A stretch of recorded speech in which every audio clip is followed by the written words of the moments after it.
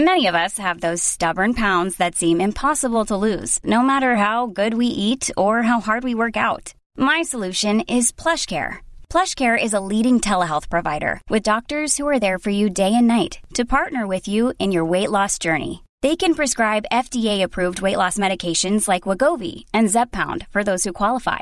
Plus, they accept most insurance plans. To get started, visit plushcare.com/weightloss. That's plushcare.com/weightloss. You're listening to a flash briefing from MLive with your host, Jessica Shepard. This is Michigan News from MLive for Wednesday, July 29th, and I'm Jessica Shepard. Michigan residents are receiving mysterious seeds from China. The Grand Rapids region has been moved into the medium-high coronavirus risk level, and clerks across the state are urging the in-person return of outstanding absentee ballots. Across Michigan, people are getting unsolicited packages of seeds from China in the mail, state officials say. The Michigan Department of Agriculture and Rural Development is warning people who receive these packages not to open, discard, or plant the seeds. The packages people are getting are usually white, displaying Chinese lettering and the words China Post. The New York Times found that more than 27 states have reported residents complaining of getting unsolicited packages of seeds from China. Complainants say they didn't order anything and that the packages were labeled as jewelry, earbuds, or socks.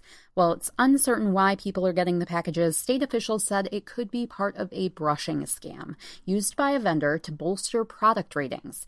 The vendor ships an inexpensive product to an unwitting receiver and then submits positive reviews on the receiver's behalf. The federal government is investigating the situation and working to determine what kinds of seeds the packages contain. Anyone who receives a package of the seeds should hold on to the item and all packaging and call 1-800-292-3939. Grand Rapids is no longer categorized as high risk for COVID-19, Michigan Chief Medical Executive Dr. Jonay Khaldun announced at a press conference Tuesday. Khaldun said the region has seen a 2-week steady decline in the rate of new cases, prompting the state to move the area into medium-high risk for COVID-19. The region had been designated high risk in early July and was the only such region in the state as of last week. The risk categories listed on the MI Safe Start map do not correspond to the state's economic reopening phases or dictate which businesses can operate. During the press conference, Khaldun explained that the Detroit, Grand Rapids, and Saginaw regions each have a little over 40 cases per million per day of COVID-19. The Kalamazoo and Lansing regions have more than 30 cases per million per day, but have seen recent downward trends. The Jackson area is just under 30 cases per million per day, but has seen a continued slow increase in the case rate for the past 6 weeks.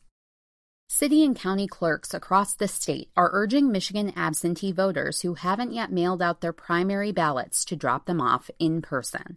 All absentee ballots for the primary election must be returned to the city or township clerk's office by 8 p.m. Tuesday, August 4th. Some clerks are concerned that ballots mailed this late may not arrive in time to be counted.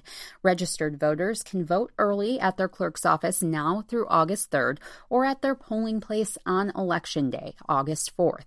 Those who haven't registered can register and vote in one trip to their clerk's office now through 8 p.m. on Election Day. To find your local clerk, polling place, and for more voting information, visit michigan.gov/vote. As of July 21st, more than 1.8 million Michigan voters had requested absentee ballots compared to just over 500,000 at the same time in 2016, according to state elections officials. More than 600,000 absentee ballots have been returned so far. For the latest Michigan news, visit mlive.com or find us on Facebook and Twitter. Thanks for listening and have a great day.